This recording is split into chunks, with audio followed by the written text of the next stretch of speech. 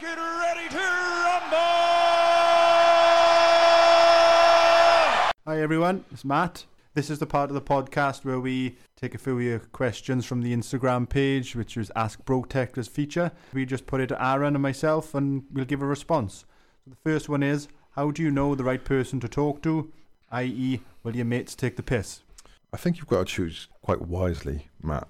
I think it's anyone who you trust. Lads are lads, and I think sometimes some boys can take things as a joke and not too seriously.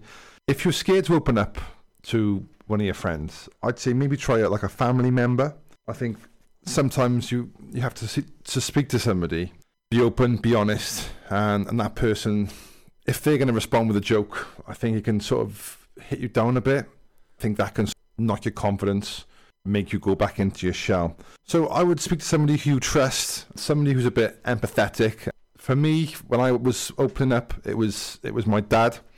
And at the same time, I had great friends who were fantastic in my recovery and were very sort of there for me, open and honest with me. But you have to be careful who you're sort of disclosing your concerns or your well-being to. I'd always say go to a GP, but sometimes it can be hard for people to go to a GP because, like with my GP, I could see a number of GPs at any different time. So I could see, for example, any doctor one day, then the next week it's a different doctor. But what's important is probably write down all your thoughts on a bit of paper really first. Keep a bit of a journal. Be open and honest in what you're saying to yourself and just put that down on a bit of paper. And I would say, yeah, a family member. A GP's tough. At least get those thoughts and feelings down on some paper. That'll be your first port of call if you struggle to open up. There's always us. There's a lot of helplines now out there. If you go on the Instagram page at Brotectors, so often we're going to be posting a number of helplines. There's text lines now available from the crisis team. There's many different avenues you can communicate. It is difficult to talk to people. In my journey, I didn't speak to my friends or family because I thought that they wouldn't be interested in what I was going through. But there's so much support there these days. If you don't want your friends to know, then speak to a helpline. They're impartial. They're all technically trained. I think it's the best response. I think a lot of people don't like talking to mates because they feel like they'll get judged. There used to be the big stigma, and the whole aim of Brotectors is to break that stigma. Let's get talking to everyone. Fantastic, Matthew. That's a really good point. I think there's a massive stigma still about mental health. But like I said in the earlier podcast, it's all about educating people. And I think they say now 1 in 4 people will be sort of affected by mental health. But no, I just think it's everyone. Everyone knows somebody who's having a bad experience with mental health or has a family member. I think it's so everywhere now, Matt. I think it's more common than 1 in 4 in younger generation now, due to topics we've discussed, i.e. social media and whatnot. But yeah, it's everywhere, and let's get the support we need. Yeah, definitely.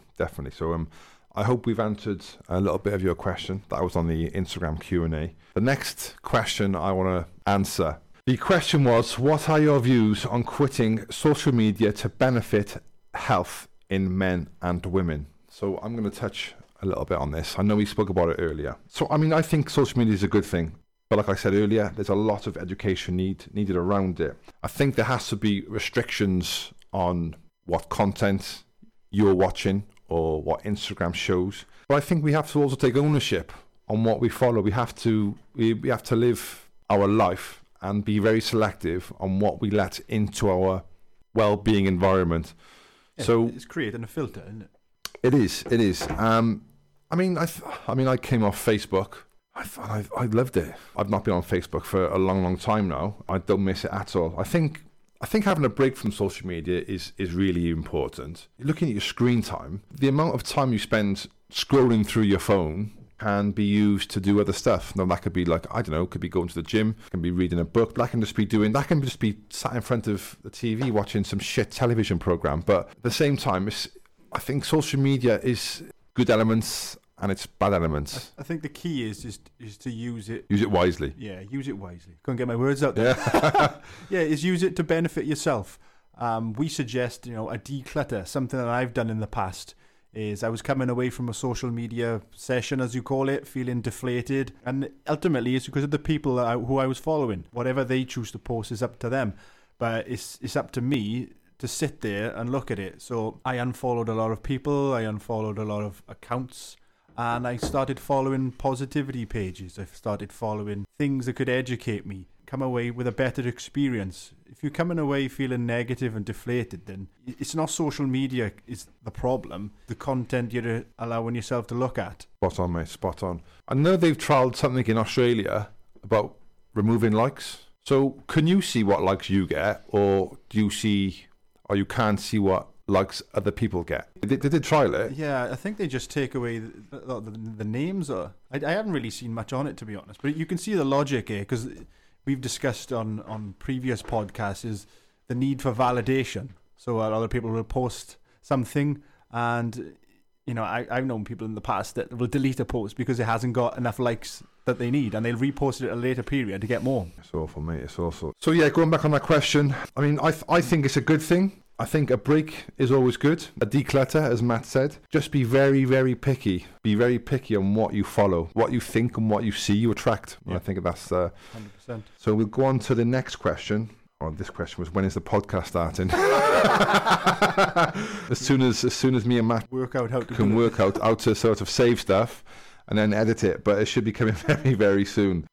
So another question we have is, how do you cope with your mental health, or is there anything you do, or do you have a routine? That's a really good question, Matt. So I think the first thing for me was to take ownership that I have mental health issues. I have depression and anxiety. But when you take ownership, I think you have control of it a lot more. I wouldn't sort of believe it. And until I took ownership of it, things started to get better. I think this is my opinion on depression and anxiety and mental health illnesses, that I think I'll have it forever, but it's how I regulate it and how I control it, which is the important thing. So for my routine is going to the gym. I love going to the gym. And then also can affect my well-being, right, was sleep.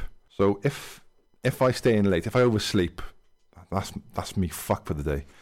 So if I wake up late and I'm rushing around, that'll set my sort of my regulator off. What I tend to do as well is obviously express gratitude. I started scrapping music in the car for podcasts. I think podcasts are a great way to educate people, great way to evolve, to see different people's perspectives on life and well-being. Family, another important thing. Making time to see your family and friends, just getting out of the house. It's so easy to get caught up in life and the rat race and coming in from work, TV, bed, up again, work, TV, bed. Get out of that cycle. I think another thing as well, which I found was obviously protectors, but finding a passion, it really fucks me off when people say that, oh, I fucking hate my job. And I'm like, okay, what do you enjoy doing? Are you doing that in your spare time? So people will punch their bollocks off for a job they hate to line someone else's pocket, when you could be investing your own time into a side hustle or a side project. Hasn't got to be to earn money, but just for enjoyment. Just find something you enjoy. That could be fucking anything. That could be anything at all. But find something in your day which will either bring you fulfillment or bring change to your life for the better. You know, if you work a 9-to-5 job, you know, I get that people work shifts and stuff, but you've got a good 3-4 hours a day spare. If you aren't scrolling through Instagram, if you aren't watching shit TV, if you're just any sort of negative traits in your life, you could tweak and change, even getting up earlier. So when I was proper struggling with my sleep, so I wouldn't sleep till like 3-4 in the morning with anxiety, couldn't sleep at all. I'd be up then at like 6-7, functioning on like 3-4 hours sleep, and I was a mess. Like, I was a miserable mess, right? So what I did was a thing called cold water therapy, and that was through my life coach, and I reset my body clock. So what I did was I'd set an alarm for 4 a.m, have a cold shower for like 30-40 seconds. See, on the base of your spine, don't scream and shout. It's very, very hard to sort of keep your breathing controlled. But how you feel after is absolutely fantastic. And I think that was a big helping point for me, was to start those cold water therapies to reset my body clock, because I was like going to bed at like 11, 12 on my phone till like 2, 3, 4 in the morning, and then going to sleep, getting those 2 or 3 hours sleep. And I was just a mess. So resetting your body clock. I think another thing, you haven't got to do that. I mean, I'm I'm not trying to scare anyone into getting up at like 4 in the morning and having a cold shower. You won't catch me having a shower at 4. You're on your own in. Even just getting up earlier. If you've got to be in work for 9, you get up at 7 normally, get up at 6. Don't be rushing around. People have been rushing all the time and like being late. Get up, have a nice shower. Not a cold shower, a normal shower.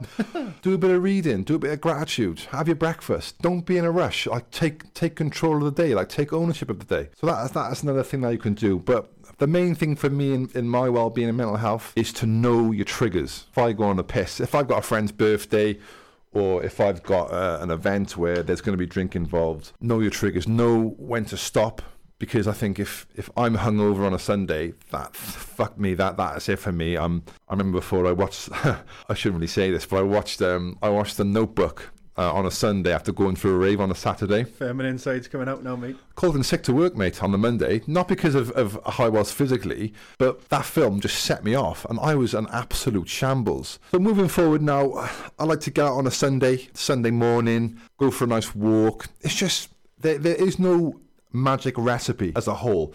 Each person's different, and I think it's important to know what your strengths are, what your weaknesses. Now for me, it's going for a walk, going for a coffee with a mate, just getting out of the house. For someone else, it could be doing a bit of artwork, doing a bit of reading. It could be anything. Just make a list of what makes you feel good and sort of incorporate that into your week. To me, it's all about building routine. Myself, it's gym, rather than listen to music, listen to podcasts, learn a new skill, get up early, practice gratitude, be thankful of what you got. That's ultimately what helps me. I think it's important, Matt. The gym is a big one. I mean, we've not really spoken about the gym and eating healthy. Walking the dad bods now. Yeah. Right? Yeah. Also as well, like if you're speaking about like, gym, water. I don't drink enough water, and I should drink a lot more water. And when I do drink a lot of water, I do feel better about myself. But yeah, guys, listen, there is no magic secret. It's just about knowing yourself and knowing your own bodies and knowing how your mind works. I'm not saying to become, some sort of alcohol-free, yoga nun, whatever, a monk. Yeah. All I'm saying is to be aware of what triggers you and factor in somewhere in your life where you're making a difference to your long-term career goals, or you're making a difference to your well-being. So yeah, following a passion, it can be anything. Just get out of the rat race. It happened to me. I was obsessed with making money and working hard, and I just burnt out. And it cost me, it cost a lot. But it was a lesson, never a failure, always a lesson. Just be aware, guys, and I hope this podcast can resonate with some of you. Yep, so that's it for now. We'll have an Ask Brotector section next time. So keep the questions coming in to our Instagram page @Brotectors, and we'll speak soon. Cheers, guys. Thanks a lot.